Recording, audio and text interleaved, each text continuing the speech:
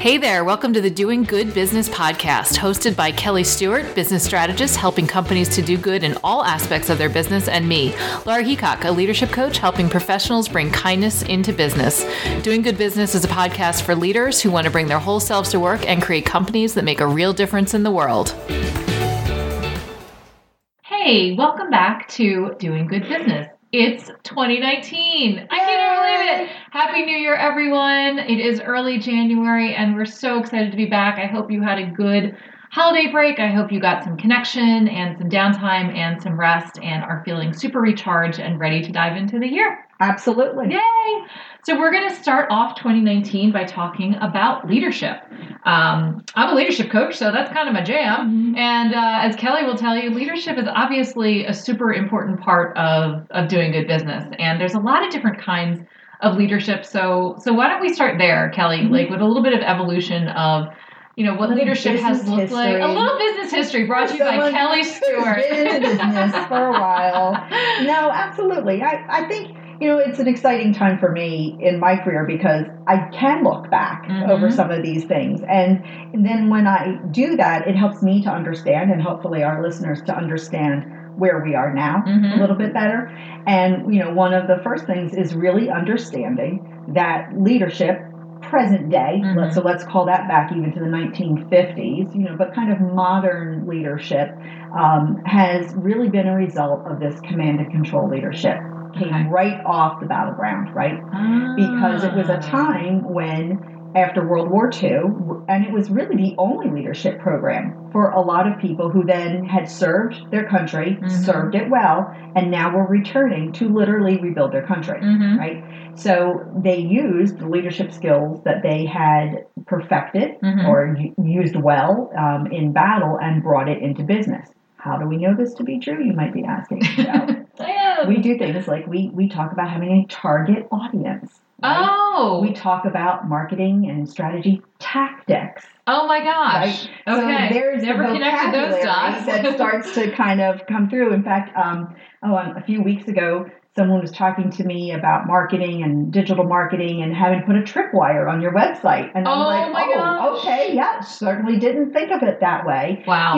Because today, and anybody who's been listening to us and understands that we talk about creating real value. Who are the people we can bring the most value to? It's very different in my mind from having a target. Yes. Someone I'm going to lock onto and lasso into my services.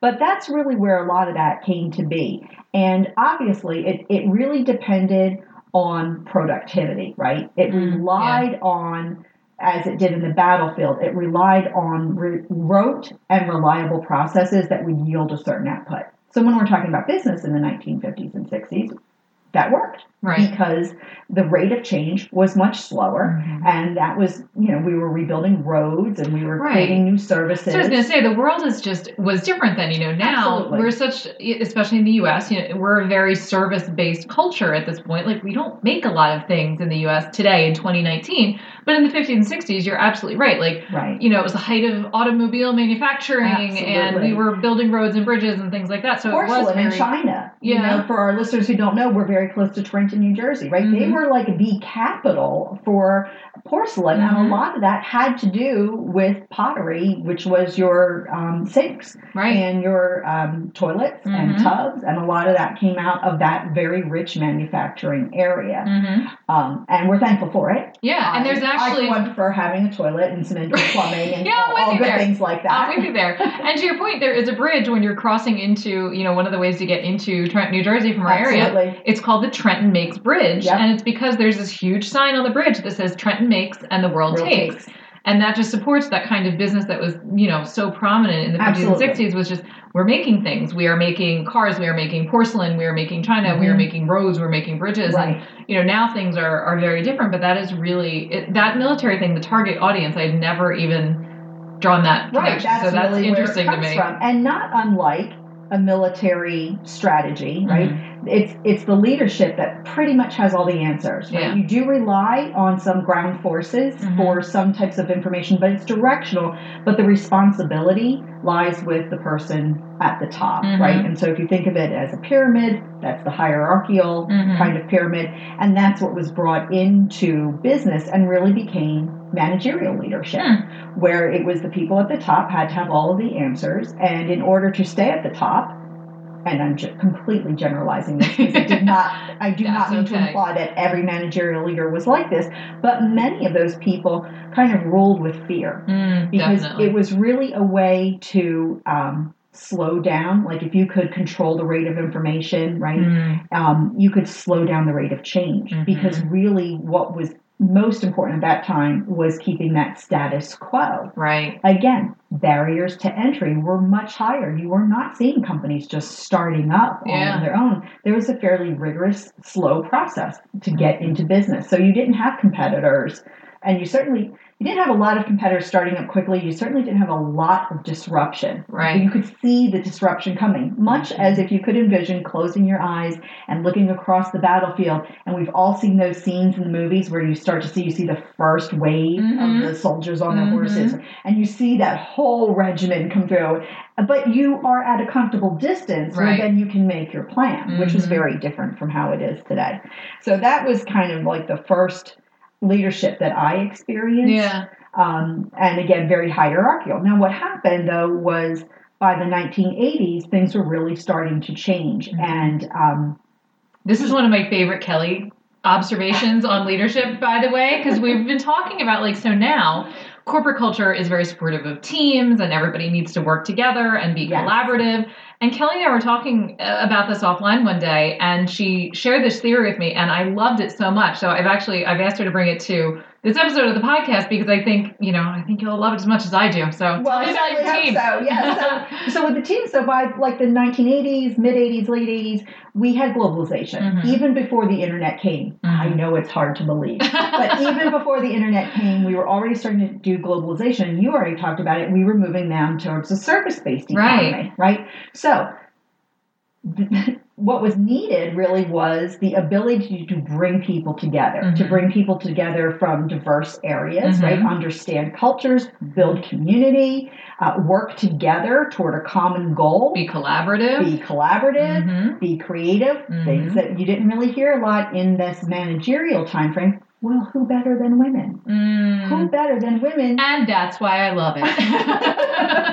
Who better than the women who had traditionally, not all, but many, stayed home? But what were they doing? When, just as we think about the managerial leaders who had really come from the battleground, not all men, there were some women, many of the women were coming from the community leadership.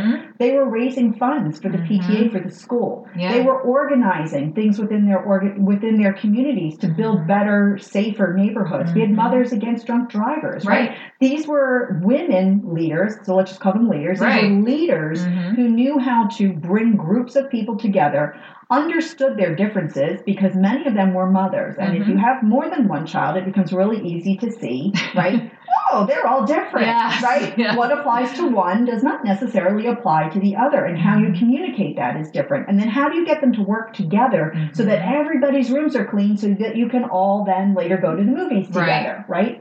So it was a very different perspective that I think really, that's when I started to see more of this kind of team building. Yeah. That's when I started to see things like, well, obviously better benefits, right? Because that was starting to change. But this idea of this work-life balance by 1995 into the early 2000s, which was, again, the forerunner to what we talk about today, work-life integration, right? But we were talking at least about work-life balance. Right.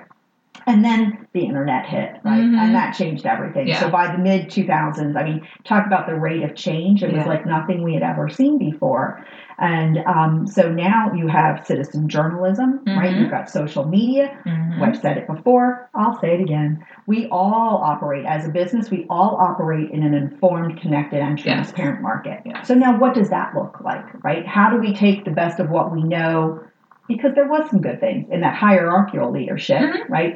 And pair it with what we know about building teams, right? Seeking out diverse perspectives and making that all work. And inclusion. And exactly. And now leverage that and apply that to an environment that is changing faster than anyone could have imagined in the 1940s when they were returning from World War II, than anyone could have imagined as a group of women moving into the workforce, right? So how do we apply all of those things into what we need to do now? And it's all about transformation. Yeah, and I think that now you're seeing people like the people that I think of who are on the forefront of, leadership development and, like culture advising and things like that. People like Adam Grant.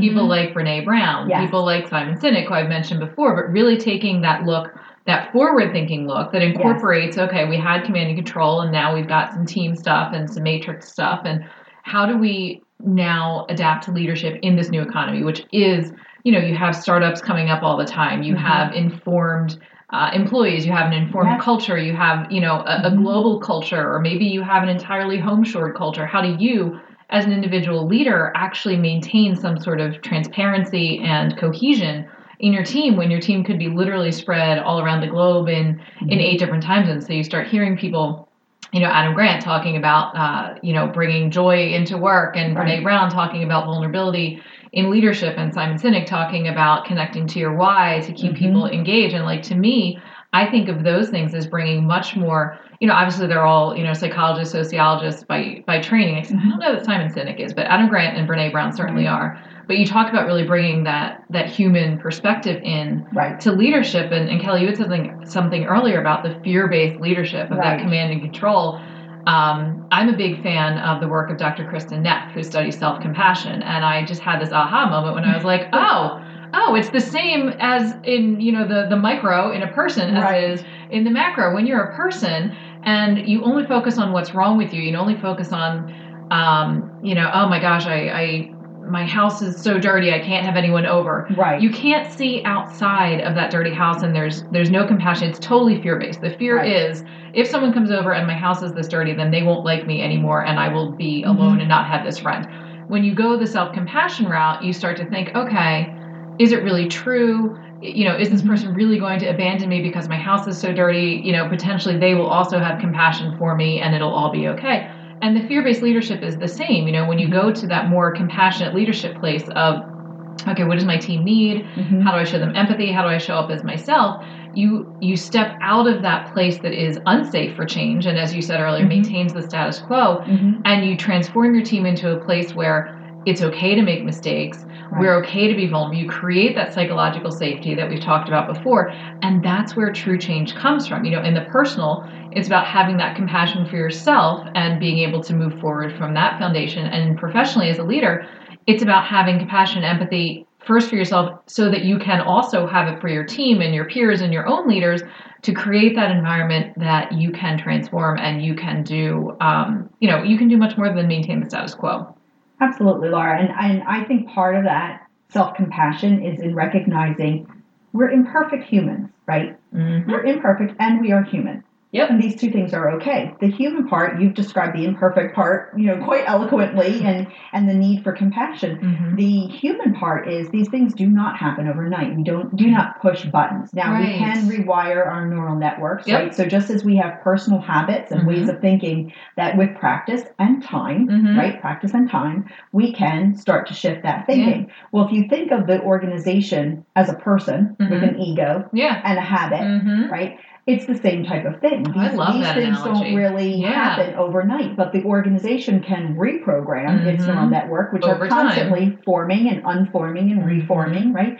And so you bring in some of this really awesome advice that's out there and guidance from the people that you've mentioned, from many others, people who are in the field. Jeff Weiner, he's the CEO at LinkedIn. He has a lot of these different types of mindsets that he's bringing into the organization. And then over time, it evolves to that. Now, okay, the argument could be made we have to evolve a little bit faster because things are changing, but that's all the more reason to kind of slow down our thinking, right? Because we have a lot of things, and we talked about this in one of our other episodes, like cyber ethics. There's a lot going on that really does require us to say, ooh, time, we need as humans to think about this and decide where we want to go. But I think that that's a big part of it is just taking the time to let these things evolve and work at them and practice them. That's what you and I talk about. What do you practice? Right. What do you put in place then? It's awesome to have the awareness, but then what do you put in place to change it? Because when you think about command and control and you go back to it, I would guess, although I was not a business leader at that time, and I just want everyone to understand that in the 1950s, but wasn't even here. But, you have to imagine that what they were bringing with them that may have inspired this notion of fear was that literally people's lives were in their hands. Right, exactly. Fortunately, many businesses don't have that. You know, like that's not to say that careers and self-development, yes, that's all part of an organization, but not many of us actually have a patient with the chest open. Exactly. It's a matter of life and death in this moment. Most of us do have the luxury of taking a step back. Yeah, and that was one of the things, so in an individual leader perspective, there's two things that you said were really interesting, and one of the things that I used to say to my team was, in the recruiting world, I said, nobody's going to die if you take that day off. Like, we are not surgeons, we are not medical professionals, because it is, especially in that like sales heavy commission environment, it's very easy to get into that 24/7 mindset of like, I can't even take a day off or I'm going to lose this money. And I used to always make sure that they would take their days off, because nothing is at stake here. Like, you are not, this is not a life and death decision. You need to take your day off. You need to recharge, because we don't make good decisions when we are constantly going quickly. Absolutely. When we don't slow down and we don't take that pause, even if it's just a breath, we're reacting from that stress-based place, that fight, flight, freeze place. And we're often making bad decisions. Those are the times when you decide to say something to your team like, well, because I'm the boss, damn it, you have to do it. Or that's the time when you fire off the email that is, wildly inappropriate instead of taking a breath and composing yourself. Or those are the times when, you cancel your employees one-on-ones because you're just quote unquote too busy. And the most important thing gets sacrificed because it feels like the least important. So taking that breath and taking that pause allows you to maintain your leadership presence, which is what allows you to put the good habits into place. This is the work that I do with my clients. Like, we're going to start learning good habits. To Kelly's point, it takes time, it takes practice, and it also takes that moment or two to catch yourself when you're just about to fall back into the old habit. Maybe you're starting to go back into that command and control place on a larger sense, and bring yourself back into, okay, no, I want to get more into that transformational place. I want to be a vulnerable leader. I want to, practice being authentic and things like that. So taking that momentary pause is going to be extremely beneficial, and it is one of the hardest things that we can all teach ourselves to do. I agree. And I think, part of the call toward transformational leadership is understanding about reversing the pyramid. You and I talked briefly a while ago about the matrix organization, right? There are other styles of organization, right? And so, yay, right? We always like it when people try new things. And I'm sure there are organizations who have made that matrix organization work out really well. But by and large, I think there's a greater opportunity. It created a lot of confusion. Agreed. You didn't know who you were reporting to. It was hard to get resources. You got to ask 3 people if you can have a day off. It's kind of challenging. Exactly. And again, my kudos, my heart goes out to the leaders who tried, right? At least you're doing something. And I'm not condemning it completely. I'm like, you're trying something different. But I think whether it's through Matrix or any of the other types of leadership styles out there, I think the imperative is really to kind of flip the pyramid, because you now more than ever really need those frontline impressions and insights and knowledge, right? You need the mid-level management, right? Those are all of the things that when they work together, undeniably, the leader is still responsible for the decision. And it's not going to change. And that is why they get paid the big bucks. And not everybody can do that job. So again, my hat's off to people who stand up and say, I will take responsibility for this position and for the decisions that have to be made. But those decisions will be better now when more of those perspectives are brought in. I think the other shoe to that is that even a good analogy? The other shoe to that? Sure. I think on the other hand, whatever. Use the analogy that's most comfortable for you. But I think it's helping employees understand what's expected of them, right? So there's a positive business practice, we'll probably talk about it if we haven't already, open book management, right? Where company leaders share all of the finances, right? Well, it's not just enough to share that. You have to also educate people and let them know this is the number that you're looking at. This is why it's important, not only, from an accounting standpoint, but to our organization. Yeah, here's what it means. And this is how you can impact it, right? Put some context around it. Thank you, Laura. That's a much more succinct way of saying it. And so, but that's what this is about. If you are looking for those opinions from people, this is not something that you just like kind of blink your eyes and magically you wake up one morning as a transformational leader and say, today I am a transformational leader and I am going to go in and people are just going to give me all this great insight and I'm going to ask the right questions. Well, if they don't know why you're looking for the information that you're looking for, then it's going to be harder for them to give you actionable information. And if you don't have a relationship with them, it's going to be harder for them to feel comfortable if this has not been the norm in your organization. And all of a sudden I'm just, hey, Laura, question for you. Yeah. I know you've been working on this for a while. I was wondering if you could tell, they're going to be like, wait, what?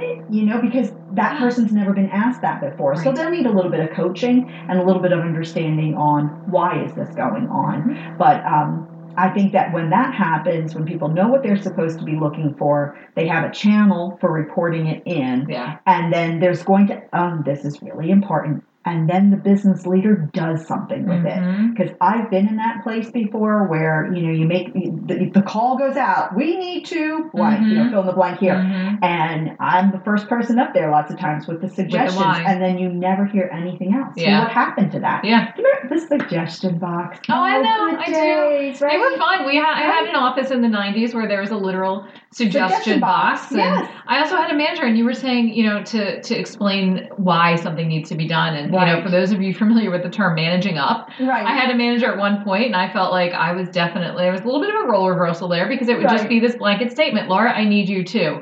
And it was, put a deck together, put a blah, blah, blah. Right. But I need to know why. Like, first of all, who's my audience? Second of all, what is the purpose of this exercise? Because if you can't tell me your why behind why this is done, I can't give you the content that you need. So for those of you individual leaders out there, even if it's just something small, rote and routine assignments aside, but if you're asking somebody to do a stretch assignment or to take something on or to create really part of creative, right? Give me something you've never thought of before. Exactly. Right? Go do this for that person. But okay, so what is our end goal? Like, you've got to loop the people, and I think that's so often a mistake that I see in particular new leaders making. They don't explain what it is that they need or why they need it or what is the bigger picture. Like they're kind of sort of starting to do and embrace, delegating.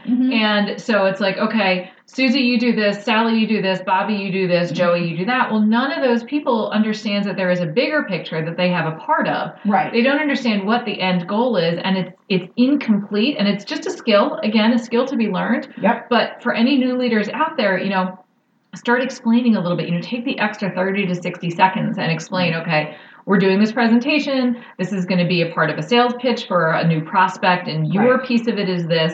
These other 3 people are also doing a piece. So, maybe even go meet with them and come up with your 4 separate pieces together, encouraging that team-based leadership. But giving them just that additional minute or so of context is going to dramatically increase the results that you get, first of all. Right. Second of all, the safety for them to be able to, feel like they're a part of something and they're doing something that matters and really buy into that bigger business purpose as opposed to just being told what to do and given the deadline and that's the end of it. That doesn't create the ability to ask questions or foster creativity. I agree. And my husband has a saying, it might not only be his, but I find that it's really helpful.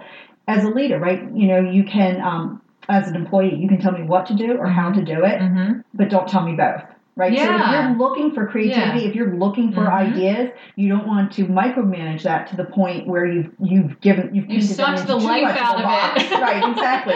But you still want to give them all those parameters that you've discussed. And it could be that you're just looking for kind of anecdotal insights from someone because you're formulating some strategy as a leader, and it's just helpful for you to know that. It doesn't even have to be formal. It can be very informal. And the other word you touched on is the loop. So get this information from people. Well, you're not going to be able to implement every idea from everyone all the time, but let them know you heard them. Yes. In whatever way it is, let them know you heard them and say, hey, I liked that kind of thinking, right? It wasn't exactly what I needed for this, or it was, but I went with something else that was, we've all watched Shark Tank, right? Or we've watched Chopped, where they're splitting it down, like it doesn't have to be, you were just a very distant second. Right. You were very close. And I want to hear more about that idea, but you'll find a way to channel those things, but or show them, hey, I got your insights and I put together a presentation deck, and good news, we're winning a new client, right? We're onboarding a new client, or we have a new supplier, or look at that, we've just thought about a new market. Thank you. And should there be compensation for that? Probably a topic for another episode. Indeed. But even still, okay, hey, your idea was great. It's actually more of a fit for, for Dean's team over there. Right. So I shared it with Dean, and let me connect you. Right. I'm going to connect you with him. You can reward people with with a network or with a, sort of some street cred and getting them more visibility within the organization. Like, yes, compensation is nice, and at the end of the day, we all want money. But why not reward people with more exposure and more visibility within your organization? There's a lot of ways to do it. Exactly. Yep. And you're absolutely right. Compensation is only about one, and many times it's not the end all be all that the leaders think that it is. Yes. Right? Yes. Lots of food for thought. Lots of food for thought. Healthy food in the beginning of the year. Healthy thoughts. Healthy business. Yes, exactly. So thank you all for coming back. We hope that your 2019 has started off super awesome. And we kind of touched on this a little bit earlier this episode, but next week we hope you'll come back and join us for an episode that really dives into one of those business terms that Kelly and I love to roll our eyes at. Yes. Authenticity. How does it relate to leadership? What does it even mean? We are going to dig in and dissect it. We've got lots of amazing guests in store for this year, 2018 Doing Good Business podcast. Super excited. So stick with us. Keep coming back. We come back every Mondays. And thanks for being here. Happy New Year. Thanks so much for listening to this episode, and we would love to hear from you. Send your comments, your questions, suggested topics to podcast@doinggoodbusiness.com. If you'd like, visit our website of the same name, doinggoodbusiness.com. Remember, you can always rate and review us. Wherever it is that you listen to your podcast, feel free to share it. Until next time, we encourage you to take one small step toward doing good business.